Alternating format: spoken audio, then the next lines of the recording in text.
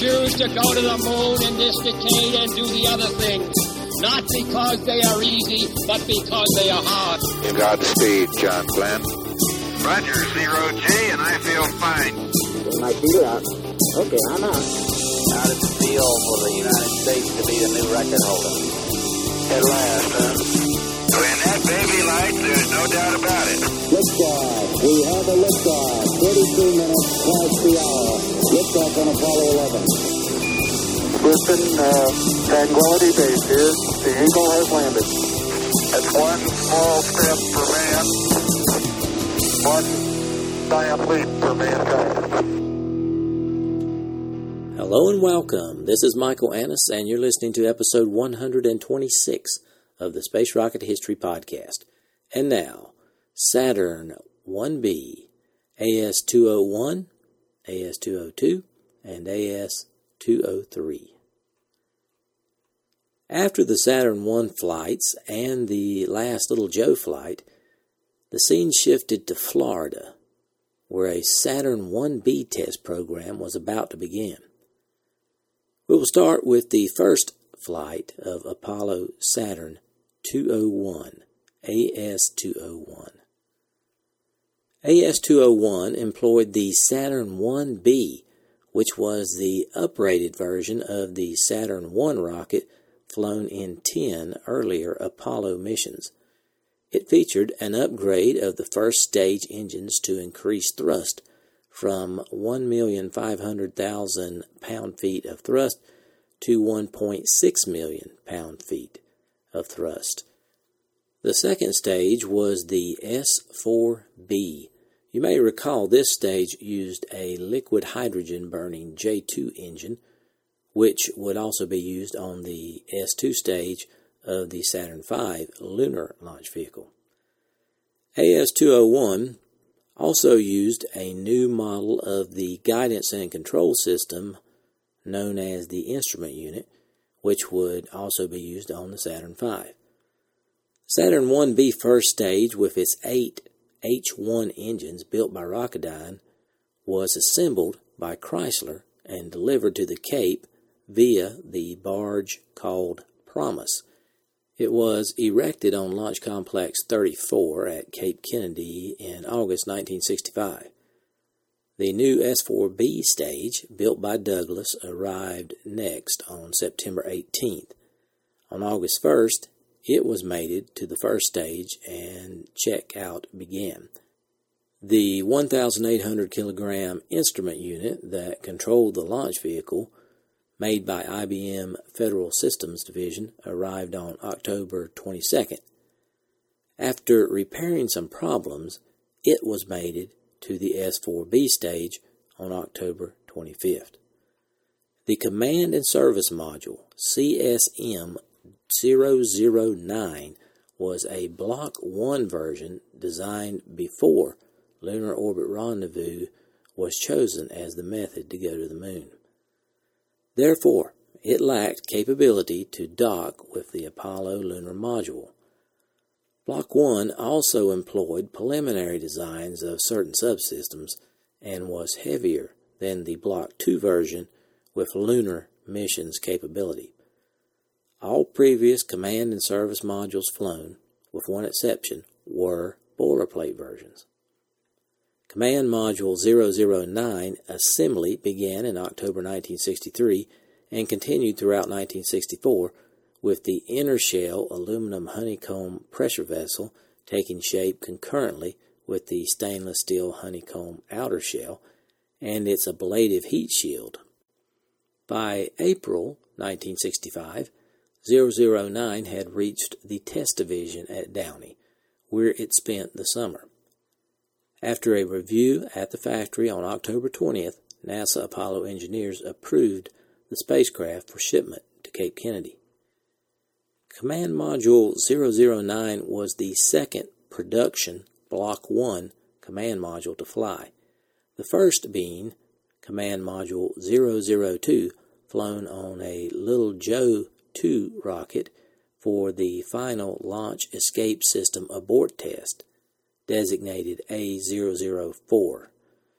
Command Module 009 varied from the production configuration by the omission of the guidance and navigation system, crew couches, displays, and associated equipment, and by the addition of a control programmer and open-loop emergency detection system. Service Module 009 was the first production Block 1 service module to fly. It varied from the production configuration by replacement of the electrical power generating fuel cells with batteries and omission of the S-band communication equipment. The command module arrived at the Cape on October 23rd and the service module on October 27th. Command and Service Module 009 was hoisted atop the booster on December 26th.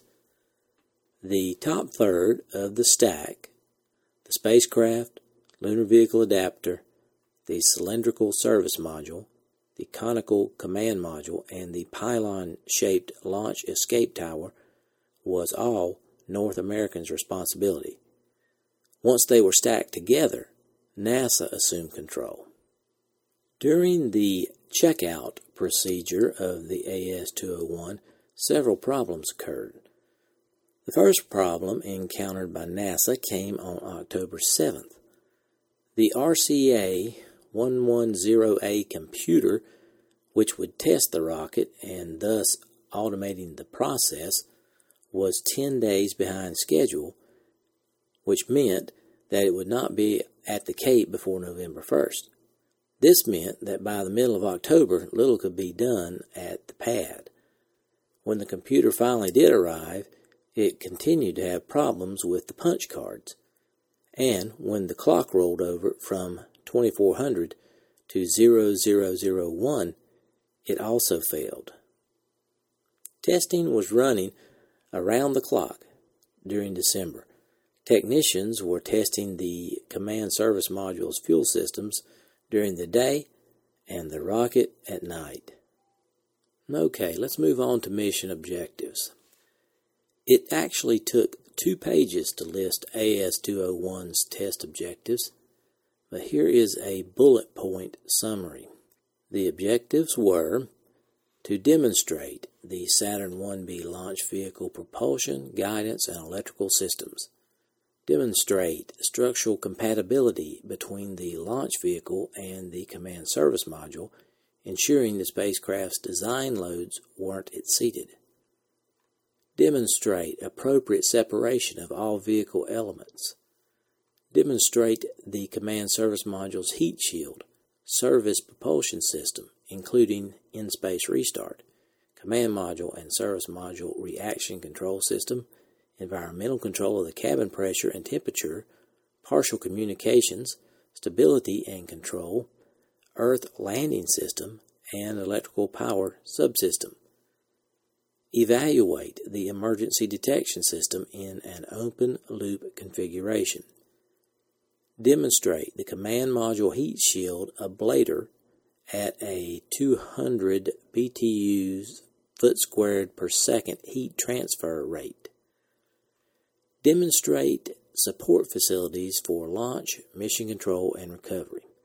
To sum it up, the primary objectives of this mission were to demonstrate the integrity of the launch vehicle, compatibility of the spacecraft, and verification of the operation of the spacecraft, entry heat shield, and recovery system.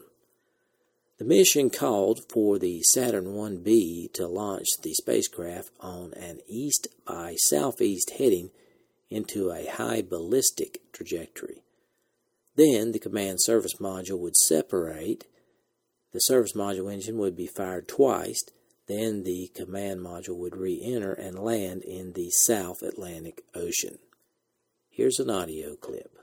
Apollo goals came closer to operational status with the arrival of the first production Apollo spacecraft at the Kennedy Space Center in October 1965. Following an extensive program of inspections, cleaning, build-up, and testing, the mated command and service modules provided the first view of flight-configured Apollo spacecraft modules. On December 26th, the command and service modules and the attached adapter section were mated to the Saturn 1B Launch Vehicle 201 at Launch Complex 34. Saturn launch vehicle development is under the direction of the Marshall Space Flight Center, Huntsville, Alabama. Throughout January and February of 1966, pre-flight tests were conducted to ensure every possibility of mission success. The unmanned spacecraft was scheduled to be launched on a 5,000-mile ballistic trajectory down the Atlantic Test Range. The mission would also help confirm the all-up concept of flight testing, in which all launch vehicle and spacecraft components will be flown together live for the first time. On February 20th, 1966, launch technicians at the Cape began a 3-day countdown, fully expecting some of the spacecraft systems to delay the launch. But weather turned out to be the chief problem, causing 2 postponements. At 5:15 on the afternoon of February 25th, the countdown resumed. 3 seconds before ignition at 9 o'clock the next morning, a computer signaled that pressure in 2 helium spheres on the Saturn 1B was below the danger line. The count was recycled to 15 minutes before launch and stopped. Discussions waxed hot between Huntsville and Cape engineers, since no one could be sure just how serious the problem really was. The mission was scrubbed at 10:45 a.m. Later, deciding that the drop in pressure was probably caused by either an excessive flow of oxygen in the checkout equipment or leakage in the flight system, Furneaux and Brown's Saturn team recommended advancing the ground pressure regulator to maintain a higher pressure in the spheres. Kurt Debuse's team agreed. After running a simulated launch and 150 seconds of flight to show that the rocket could operate with the lower pressure in the fuel tank, the launch was reinstated and back on track by 10:57 a.m.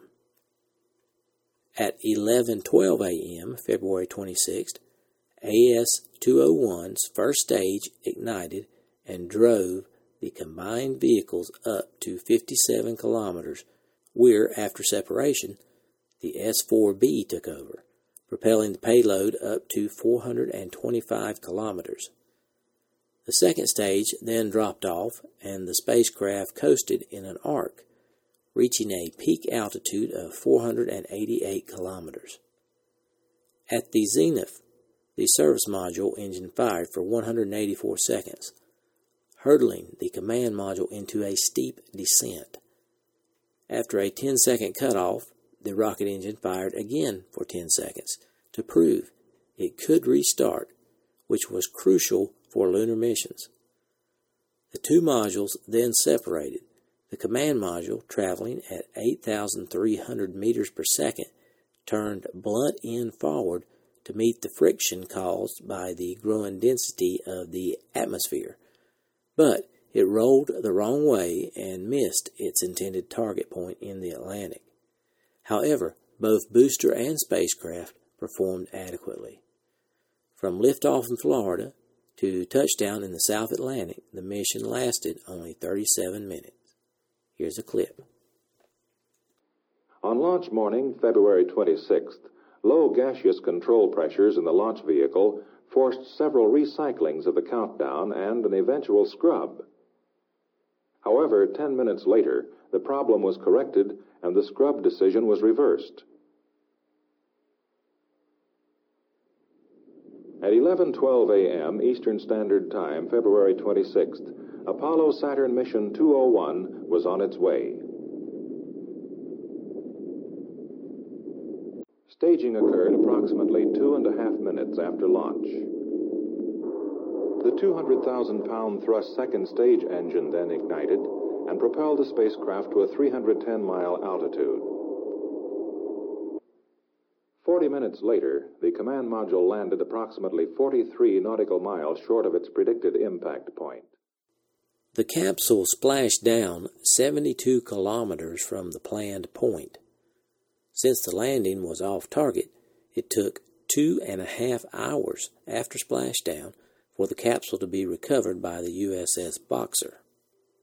In conclusion, AS-201 proved that the spacecraft was structurally sound, and most important, that the heat shield could survive an atmospheric re-entry.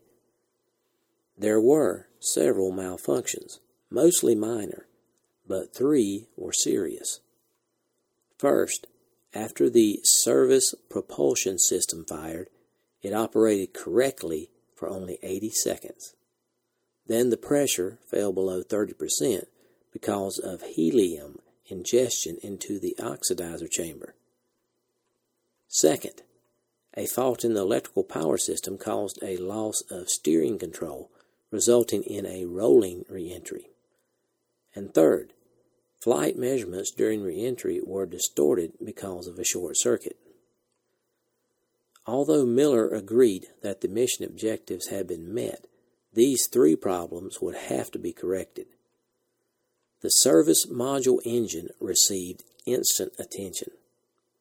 North American's Robert E. Field and Aerojet General's Dan David ordered an analysis of what had gone wrong. The engine had operated well enough to finish the mission, but Field and David had to be sure that the Block 2 engine, currently undergoing ground testing, would not run into a similar situation during a lunar mission. They learned that a leak in an oxidizer line had permitted helium to mix with the oxidizer, causing the drop in temperature and pressure. For all of Houston's insistence on redundancy, this was one major system that had no backup, and it was a vital system. Because of the Lunar Orbit Rendezvous decision, the service module engine had a variety of jobs, such as mid-course corrections on the way to the Moon, lunar orbit insertion, and trans-Earth injection on the return voyage. Weight penalties prevented a second propulsion system. The service module engine had to carry its own built-in reliability. AS-201 did not get a lot of publicity, but Dale Myers and his North American crew considered its spacecraft 009 their teething operation. Myers is quoted as saying, quote, "It proved out our procedures, our checkout techniques, and proved that this equipment fit together. And we got lined up so we were able to handle operations both at the Cape and in Downey. Although spacecraft 009 had some problems in flight, we got what we were looking for from the primary objective, real good data on our heat shield, which we just can't get any testing on in any other way." End quote. On the whole, it was a successful mission, although system testing would be required to solve the persistent problems. Now here's an audio clip. Recovery was performed by crews aboard the carrier Boxer. Mission objectives included subjecting the command module's heat shield to a fast re-entry heat buildup. 2 burns of the service propulsion subsystem accelerated the re-entry speed of the spacecraft so that heat rate buildup approached the values that will be encountered during lunar mission re-entries. Fluctuations in SPS engine firing chamber pressures degraded the entry velocity, resulting in lower surface temperatures than planned. However, data protractions verified that the current heat shield design is able to withstand an atmospheric entry from a lunar mission. The successful completion of the first Apollo-Saturn mission was one of the most important accomplishments to date in the development of a manned lunar mission capability. In summary, progress during the reporting period saw Apollo system hardware in manned qualification testing. There were problems, but they were overcome with no distress to overall schedules. Flight Article Apollo spacecraft have started to come off the assembly line.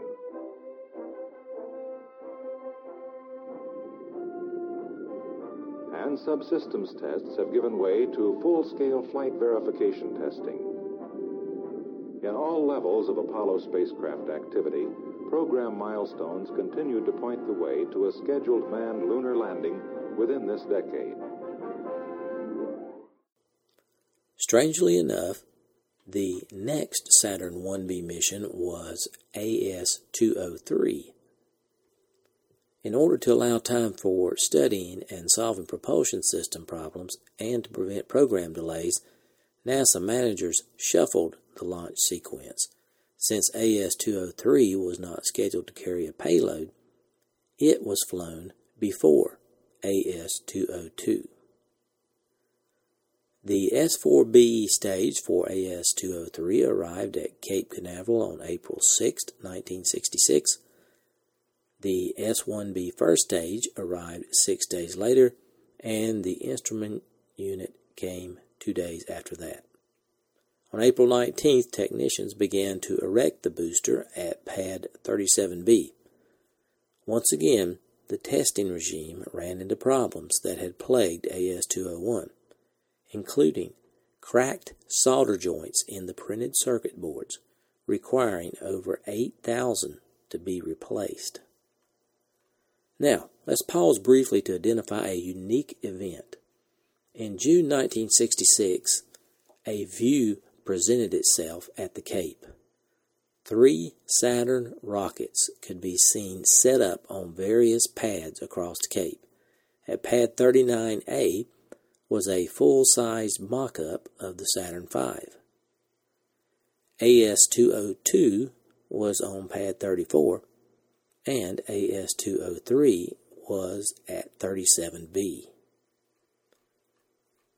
Now, continuing with the objectives of AS-203. The purpose of the flight was to investigate the effects of weightlessness on the liquid hydrogen fuel in the S-4B second stage tank. The lunar missions would be using a modified version of the S-4B as the third stage of the Saturn V launch vehicle. This called for the stage to fire briefly to put the spacecraft into a parking Earth orbit before restarting the engine for the flight to the moon.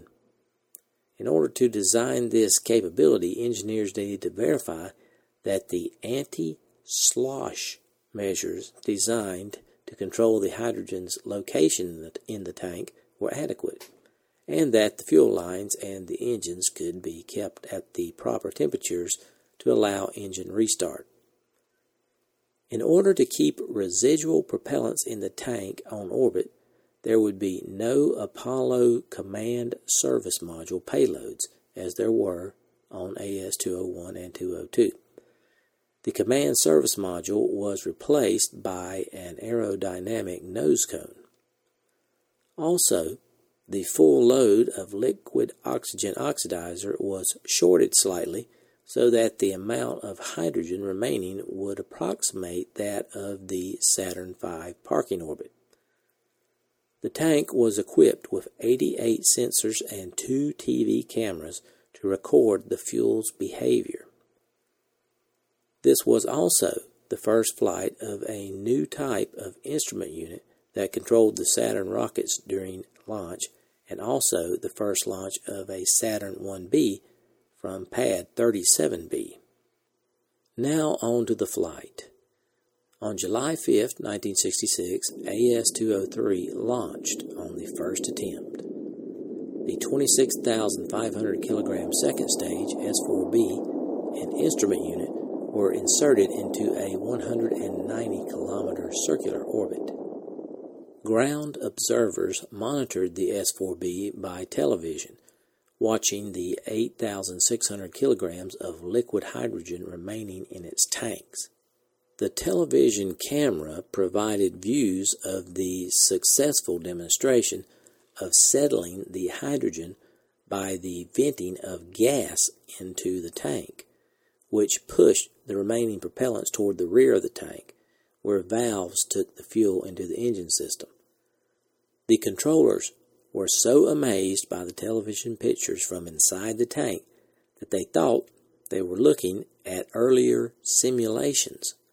They had to confirm that the simulator was turned off and what they were watching was actually SA-203 hardware in orbit.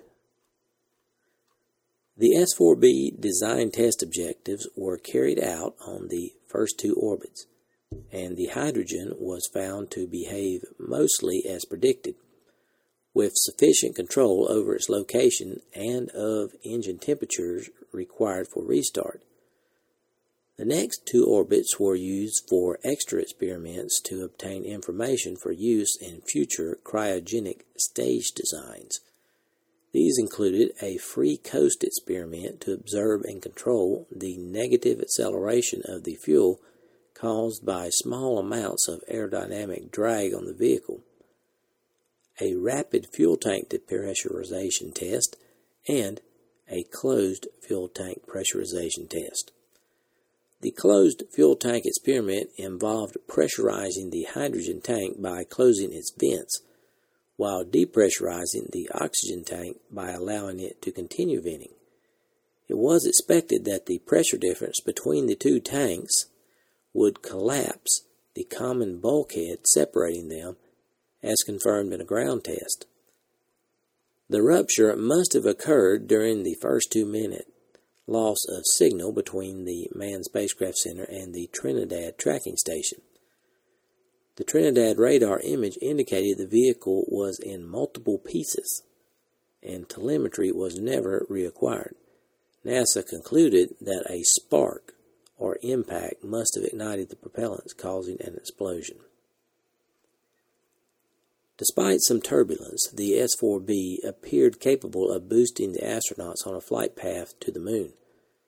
Despite the destruction of the stage, the mission was classified as a success, having achieved all of its primary objectives and validating the design concept of the restartable S-4B. In September, Douglas Aircraft Company, which built the S-4B, declared that the design was ready for use on the Saturn V to send men to the moon. Okay, let's move forward to the final mission I want to cover on this episode, AS-202. Mission AS-202 was twice as complicated as AS-201. It would last 90 minutes, reaching an altitude of 100 kilometers, and travel 2/3 of the way around the world. The AS-202 mission was designed to test the Saturn 1B rocket more intensely than AS-201.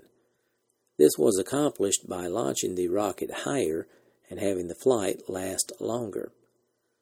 The flight would also test the Command and Service Module 011 by having the engine fire 4 times during the flight. Of course, the mission was also designed to test the heat shield by subjecting it to 260 megajoules per square meter. Over the course of re-entry, it generated equivalent energy needed to power Los Angeles for over 1 minute in 1966. Command Service Module 011 was basically a production model capable of carrying crew. However, it lacked the crew couches and some displays that would be included on later missions for the astronauts. This was the first flight of the guidance and navigation system, as well as the fuel cell electrical system. On August 25th, 1966, AS-202 was successfully launched from Pad 34. The launch phase was nominal, with the first stage burning for just under 2.5 minutes, lifting the rocket to an altitude of 56 kilometers downrange from the launch pad. The second stage then burned for a further 7.5 minutes, putting the spacecraft into a ballistic trajectory. The Command and Service Module was separated from the rocket stage at an altitude of 777 kilometers. The Command Service Module was programmed to make 4 burns of its service propulsion system. The first occurred a couple of seconds after separation from the S-4B second stage. It burned for 3 minutes 35 seconds, lifting the spacecraft apogee to 1,143 kilometers. The second burn was 25 minutes later, lasting 1 minute 28 seconds. 10 seconds later, 2 more burns of 3 seconds each were done to test the rapid restart capabilities of the engine. The command module entered the atmosphere at a speed of 8,690 meters per second. The spacecraft performed a skip re-entry, first descending to 67 kilometers, then lifting back up to 81 kilometers. By this time, it shed 1,300 meters per second of speed. It then continued to descend. The main parachute deployed at 7,250 meters. It splashed down near Wake Island, 380 kilometers from the target landing site, and the USS Hornet took 8.5 hours to reach the capsule. On the carrier, specialists found that the heat shield and capsule had come through re-entry admirably. This, coupled with the 4 precision firings of the service module engine, made AS-202 a very successful flight.